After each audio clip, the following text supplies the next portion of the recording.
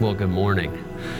I hope that all of you are rather well rested, unless you have a young child who does not care that it's daylight savings, if they're beneath the age of 2 or 3. But this week was a special week for me because my dissertation supervisor, Herman Zelderhaus, was in town from the Netherlands. I've shared with many of you before who Herman is and what Herman is like, but Herman is kind of a powerhouse in the historical theology realm. He's the president of the European Academy of Religion. He's the head of Refo 500. So in the very niche world, in the cottage industry of Calvin studies, everyone knows Herman. Yeah, in that tiny little world. But the reason why people know Herman is just because he's an amazing guy. He is deeply pastoral. He preaches at churches almost every Sunday. In his denominational structure, he's functionally a bishop. So no one really knows how Herman gets everything done that he gets done, but somehow or another he does. And so normally whenever I'm with Herman, it follows a pretty similar pathway in trajectory. We start with catching up on life. He doesn't cut to the chase. He goes, straight to how's your life? How are your children? How's your wife? How's the church? Then we talk about Liverpool Football Club for a while, because I think the only reason he accepted me as a student is because I'm a Liverpool fan, and he is a diehard Liverpool fan as well. I talked to his wife about it, and she just rolled her eyes like, oh yeah, that's Herman. So we talk about life. We engage in that way, and then what he does is he opens up the chapter I've just submitted, and his eyebrow furrows, and he's a rather imposing figure. Dutch people are rather large, if you didn't know that. They're the tallest people on the planet, literally. And his eyebrow furrows, and then he just starts going at it, and he critiques everything. He critiques the structure. He critiques the ideas. If there's even a hint of pastoral grandiosity in there, of like maybe saying something that I can't prove, like an unparalleled study by so-and-so, he says, oh, really, have you read all the studies done in Dutch? No, take the word unparalleled out. Like he just, very Dutch, very Dutch. Even correcting my grammar. And there's very few things more humiliating than a non-English speaker correcting your grammar. But I'll just tell you, the Dutch are way better at English than we are, so let that one sink in for a second. And so he just gets after you. And then at the end, he hits pause, and he puts his pastor hat back on, his bishop hat back on, and he says, Tim, you're doing great, bud. You're gonna finish. You're about halfway there. This is a real contribution to the field. Don't give up. And then those last very heartfelt words of kindness and gratitude and pastoral care always overshadow the hard word. Herman is not merely an incredible scholar, he's an incredible mentor. And so when you look, you see his students everywhere in the field because he just knows how to mentor people and pastor them in the difficult task of scholarship. And we recognize in life that we all need a mentor in our life. Someone who has gone through a difficult task that we are facing and pastorally guides us, encourages us, but also tells us the things we don't want to hear. Gives us the hard word that, hey, this actually isn't meeting my expectations right now. This isn't going to cut it in front of the board, so you need to actually do better. But then also to end with a word of pastoral care and kindness and encouragement. We all need that word of conviction and that word of encouragement. And so God has structured his world to be full of mothers and fathers who guide God's people through this difficult task of life. In today's passage, we have an interesting firsthand experience of a mentor with his mentee, Paul giving Timothy instruction on the ministry of the word. Now we have to remember that he's specifically addressing the task of the presbyter, the task of preaching God's word. And so we get an opportunity of seeing behind the scenes of this, keep it up, young man talk between a bishop and his mentee, somebody that is serving under him. And so I want to look at two things today. First, I want to look at the importance of having Pauls in our life, the importance of having mentors that actually know us, care about us, and can speak a hard word to us in the areas of our life where we need growth. All of us need a mentor in life, a pastor, an elder, a father in the faith. And then second, I want to look at particularly this word he gives him that has a clear exhortation to do the task he's been given, preach the word, a clear context that is difficult. Preach the word amongst a generation that won't listen. That's important to remember for the context. He says, preach the word and it's going to be terrible. Preach the word and people are going to abandon you and go find people that will tell them what they want to hear. And he doesn't give him a pass. And we need to hear that. Maybe you do have a non-compliant child and they've been that way since they were born. You still need to hear the word, keep going as a parent. Maybe you have been placed in a work environment where you say, I am unappreciated. And maybe it is time to go, or maybe it is time for your character to grow and to be told to keep going. Because ultimately where Paul concludes is focusing not as much on the task, but on the character with which the Holy Spirit is developing in the person of Timothy. And we need people who can speak that truth into our lives. And so he calls them to be sober-minded and to endure hardship. So if you would, turn with me to 2 Timothy 4, verses 1 through 5, where we're going to look at this important relationship between fathers, sons, mothers, daughters, mentors, mentees. I charge you in the presence of God. Look at that first. I charge you. That's what bishops do. Every time a bishop ordains a priest or a deacon, they charge them. I charge you in the presence of God and of Christ Jesus, who is to judge the living and the dead, and by his appearing in his kingdom, preach the word. Be ready in season and out of season, reprove, rebuke, and exhort with complete patience and teaching. And then look at this. For the time is coming when people will not endure sound teaching, but having itching ears, they will accumulate for themselves teachers to suit their own passions, and will turn away from listening to the truth and wander off into myths. As for you, always be sober-minded, endure suffering, do the work of an evangelist, fulfill your ministry. First, let's recognize the privileged status of Timothy as related to Paul. He actually has someone in his life who in 2 Timothy chapter 1, verse 12, he says, you are like a son to me. This isn't just a passing relationship. This is a deep and intimate relationship. Paul's able to give this hard word of charge based upon what we can assume is years of friendship and pastoral care. We're going to see at the end of this book, of all the people in the world that Paul wants with him on his deathbed, he says, I want my son with me. So would you come and be with me as I'm dying? So he has this relationship. And he has this authority to say, hey, you've been given a task. You've been given a task of preaching God's word.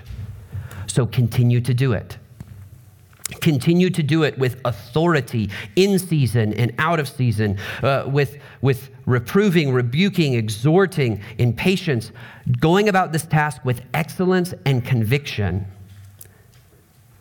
And he does so in this relationship of pastoral care and support. Now, as I've shared before, and we just talked about Paul, he often talks about himself as a father to a son. Now, in 1 Corinthians 4, 14 through 21, we actually see a more, he unpacks this further. So if you would turn with me there, 1 Corinthians 4, 14 through 21. I do not write these things to make you ashamed, and if you've ever read 1 Corinthians, they should have been pretty ashamed, but to make you ashamed, but to admonish you as my beloved children. For though you have countless guides in Christ, you do not have many fathers. So he's distinguishing a guide from a father. For I became your father in Christ Jesus through the gospel. I urge you then, be imitators of me, that is why I sent you, Timothy, my beloved and faithful child in the Lord, to remind you of my ways in Christ, as I teach them everywhere in every church. Some are arrogant, as though I were not coming to you, but I will come to you soon, if the Lord wills. And this is probably the greatest pastoral smack talk I've ever seen. And I will find out not the talk of these arrogant people, but their power. For the kingdom of God does not consist in talk, but in power. What do you wish? Shall I come to you with a rod or with love in a spirit of gentleness? So here Paul is distinguishing guides, which you can presumably, take or leave, guides that you can ignore or listen to, and fathers who come in care and in power. It's interesting. We live in a time where the importance of fatherhood is becoming more and more obvious and backed by research. Rob Henderson has written an interesting book on this, and then I would also recommend everything I'm about to tell you. I'd really recommend every person subscribe to the Institute of Family Studies out of the University of Virginia. They do research on basically proving God's plan for the family, and it's a secular research, but as Christians we can read it this way. God's plan for the family was actually right, and things tend to fall apart when we diverge from it. But basically, Rob Henderson and so much research has been shown the centrality of fatherhood. In fact, has shown that economic mobility, receiving a college education, a paying job, having children, being a productive member of society, all the things that we would say, like, these are qualitative ways that we can talk about maturity.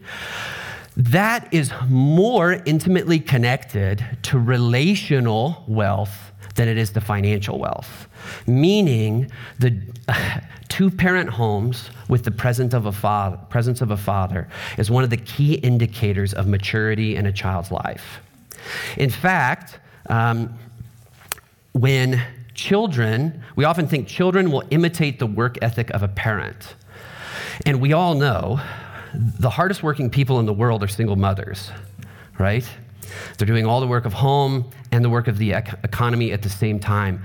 But that ethic is actually not translated particularly to boys in single mother homes. They actually require the presence of fathers. This is actually, everything I'm saying doesn't diminish the importance of mothers, by the way. I really want to communicate that. But there's just interesting data that's coming out that talks about the unique roles of fathers, particularly in young boys' lives, but also in young women's lives in the maturation process. And it's interesting, when they actually look at fathers and their relationships with children, it's not merely enough to just have, a warm body there that's just kind of present. It's a coming together of what Paul just talked about, interestingly enough. Fathers are most effective and lead to mature children that are emotionally stable and able to engage difficulty in the world if they are emotionally present, meaning they care and are nurturing, and are the boundary and expectation setters of the home. So what you see is not only nurture and care, but boundary and expectation. And there's so much research. Again, don't take my word for it. Subscribe to their newsletter. It's totally free. Supporting this again and again. And we see this is the relationship Paul has with Timothy. He nurtures him. He cares for him. He treats him as a son that he loves so dearly. He says, I want you with me when I'm going to die. And he says, life's going to get really difficult. People don't want to listen to what you're going to say. I'm right there with you. I'm in prison for it. And do not quit.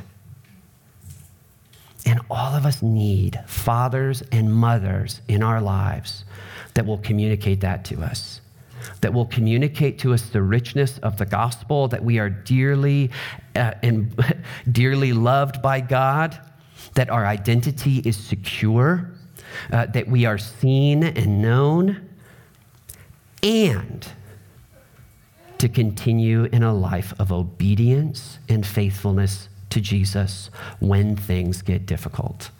I've noticed a startling trend, and I'm hoping that we can correct this. And the church is always in a pendulum of correction. Is men's ministry went completely in the direction of man up, right? Do what you're told, and lost nurture. And many men struggled as a result. And women's ministry went, you're seen and beloved, and often very much lacks. And it's time to die to yourself and follow Jesus. And men and women in the church need to be told both. by men and women in our lives that have authority in our lives to speak boldly to us, especially where we don't want them to speak. Those parts of our lives where we have been very careful to disguise and cover over. We need people who know us well enough that they will risk loving us and speaking hard words to us. And all of us need that in our lives. Men and women need this. Now, we see that Paul is bold to speak this to Timothy because of the task at hand is very difficult. He is told, you are going to preach the word, and you are to do it with boldness. You are to do it as one who exhorts, who rebukes, who reproves. Reproves just means reminds. Who has patience, who teaches, meaning using logic. You are called to go about the task of proclaiming the gospel. And then he reminds him, you are in a difficult season. You are in rocky soil. Here's what he says. I charge you in the presence of God and of Christ Jesus, who is to judge the living and the dead, and by his appearing in his kingdom, preach the word. Be ready in season and out of season. Reprove, rebuke, and exhort with complete patience and teaching. For the time is coming when people will not endure sound teaching, but having itching ears, they will accumulate for themselves teachers to suit their own passions, and will turn away from listening to the truth and wander off into myths. As for you, always be sober-minded, endure suffering, do the work of an evangelist, fulfill your ministry. He calls him to this task. In this relationship of love, and then he tells him, it's not going to be easy. It's going to be pretty terrible. There are few things more insulting to a pastor than when someone, and heartbreaking, than when someone leaves their flock for heretical teaching. The things that have broken my heart the most are the people in our church who have deconstructed. Because I've thought, God, you put me in their life to stop this, and I wasn't able to. Now, that's a good reminder to me that I'm not Christ Jesus. I'm no man's or no woman's savior. But I won't lie, I've shared this with you so many times. So much of my ministry has been trying to help you all not go down that path of deconstruction. And when I see that, my heart just aches. And Paul is looking at Timothy and he's saying, the task you've been given is not going to be easy. How many of you have had a colicky baby? And you say, God, why'd you give me a colicky baby? You didn't have to give me a colicky baby. You know, we've had both. Our second born child was so easy. We'd have 8 children by now if they were all like him. Why'd you give us a colicky baby? Many of you have gone through seasons of marriage where you've said, Lord, something is going on in the heart of my spouse. I can't fix it. They might not even know they need it. Why did you call me to this? You might be facing a layoff. You say, God, why? My family's already unstable enough. Why have you called me to this? And what Paul does here is he doesn't paint over it. He doesn't say, hey, suffering's going to stink, but, just do it. Rather, he calls him to the formation of godly character. He calls him to be sober-minded and to endure suffering. He points him to character that can only be formed in the difficult seasons of life. Jesse Blaine, our church planter in Denver, he and I were in Georgia a couple years ago. If you guys, some of you know this, a large Baptist church in Georgia is our largest financial backer for all of our church plants outside of our diocese. And so they just love our churches, they serve our churches. And so every 2 years, the clergy get together with their wives and descend upon Gainesville, Georgia. And there's this one guy who's just a gem, and he's a farmer. And I can't remember his name, but even his name is just so perfect. And there's something about Southern culture, if you've never witnessed this, that is incredibly good at storytelling and proverbs. Have you ever noticed that? It's a very proverbial culture, wonderful storytelling culture, right? That's why some of our greatest authors, come from the South. So anyway, he's talking to Jesse, this farmer is, and Jesse was talking about the difficulties of planting a church. And he reminded him of this time that the farm that he inherited from his father, they had a great crop. It was a phenomenal crop. And then right before harvest, it got nailed by a hailstorm. And this young boy, as he's sitting with his dad, is looking at their livelihood that is wrecked. And he's absolutely crestfallen. And his dad looks at him and he says, "Son, you thought God sent us here to grow soybeans, but God sent us here to grow men and women." And this is often how he does it. Paul doesn't paint over the difficulty Timothy's going to face, but in the midst of the difficulty, he calls him to this character formation that only happens amidst suffering. And so first he calls them to be sober-minded. Now, this word sober-minded literally does mean, in the Greek, sober in relation to alcohol. Okay? So this isn't just like an English translation, kind of jumping to say, oh, this is how people understand. No, it literally means sober, as in not being drunk on alcohol. And so what does it mean to be sober-minded? It might be important to ask first, what does it mean to be intoxicated in the mind? Why do we run to intoxication? Well, often, and I would say almost always if we dig deep enough, we run to intoxication as a way of regaining control when life feels out of control.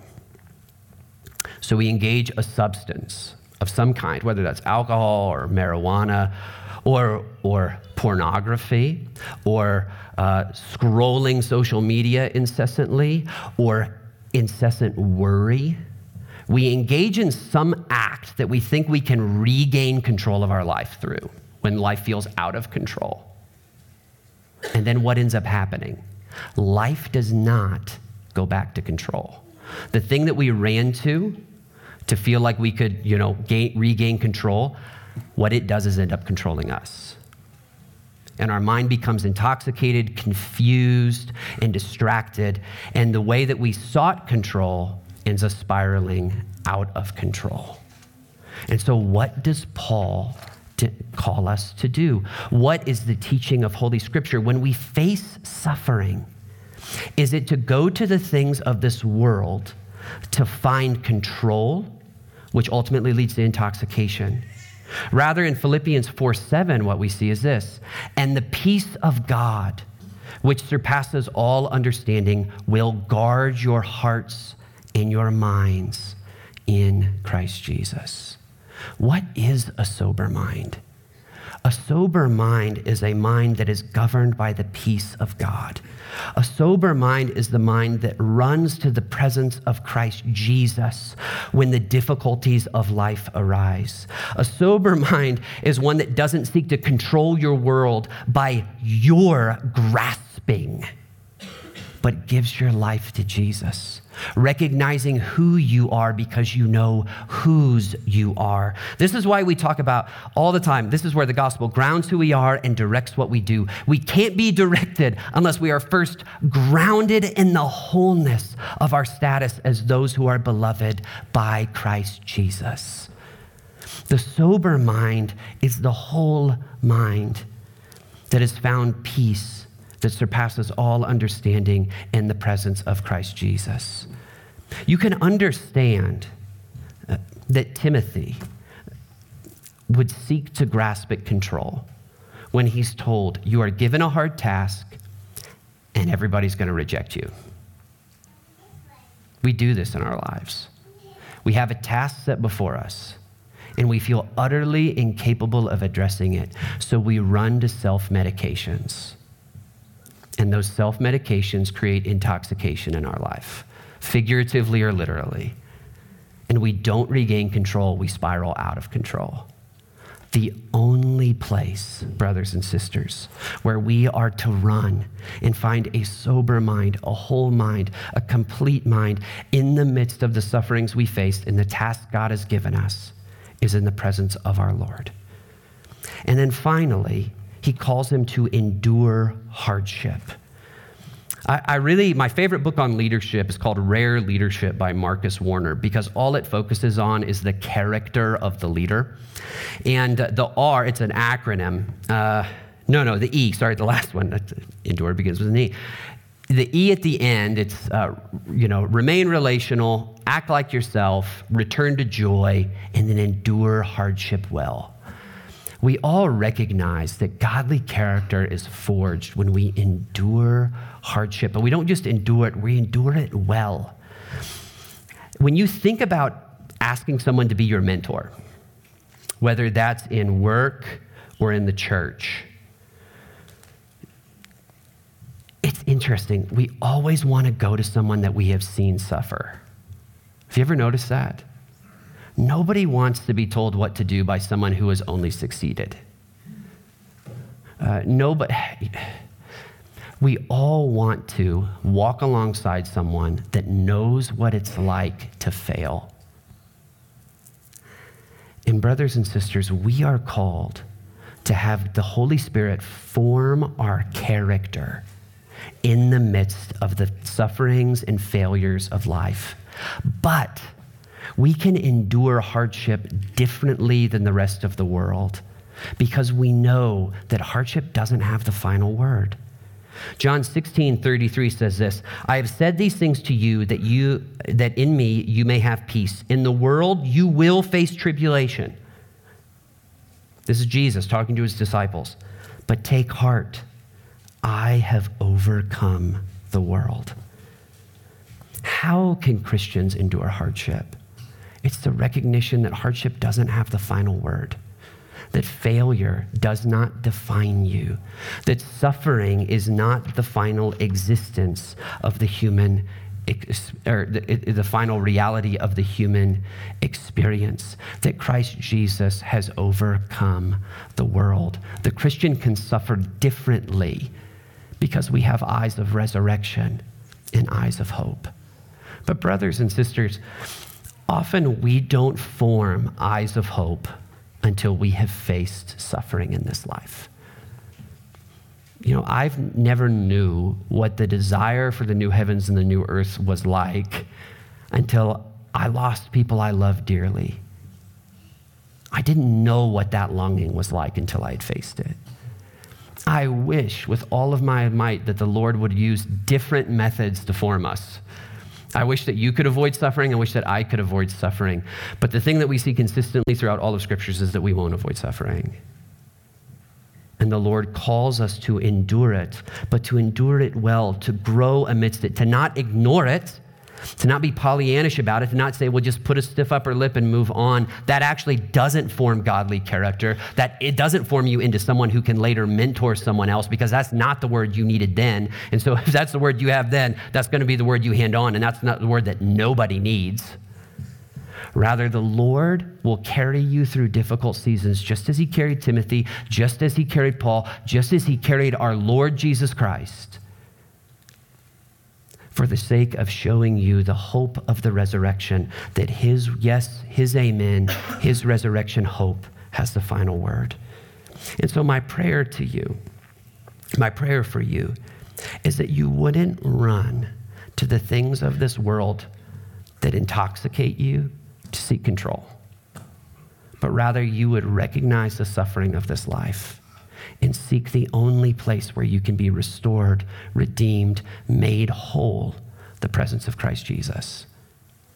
And my prayer for you also is that each of you would have people in your lives that have authority in your life that can speak to you. Yes, words of comfort and peace, but also words of conviction, that you might grow into a person that can later pass that on to the next generation. Are people that are slightly older in the room. I know you don't like for me to call you boomers or builders or anything like that. You all, we desperately need you, and we desperately need all of you to be forming godly character yourself. so you have something to pass on. And my prayer is that the church would be this one last place in the world where generations come alongside each other and help each other grow to become more like our Lord Jesus Christ. Let's pray. Lord, we thank you for hard words in your Holy Scripture, and we thank you for comforting words in your Scripture. Lord, for those here that needed comfort today, Lord, would they hear how beloved they are? Would they hear that you have not turned your back on them amidst suffering? That you call them to endure suffering because your resurrection hope has the final word. For those that have sought intoxication in this life to seize control of their suffering, Lord, by your Holy Spirit, would you give them freedom? Would you show them that the only place where they can be truly free is in your presence, in your peace, in your freedom, Holy Spirit? Lord, for those here that need a mentor, give them boldness to ask. For those here that need to be mentors, give them boldness to step up. All this we ask by your Holy Spirit, in your Son, and you the Father. Amen.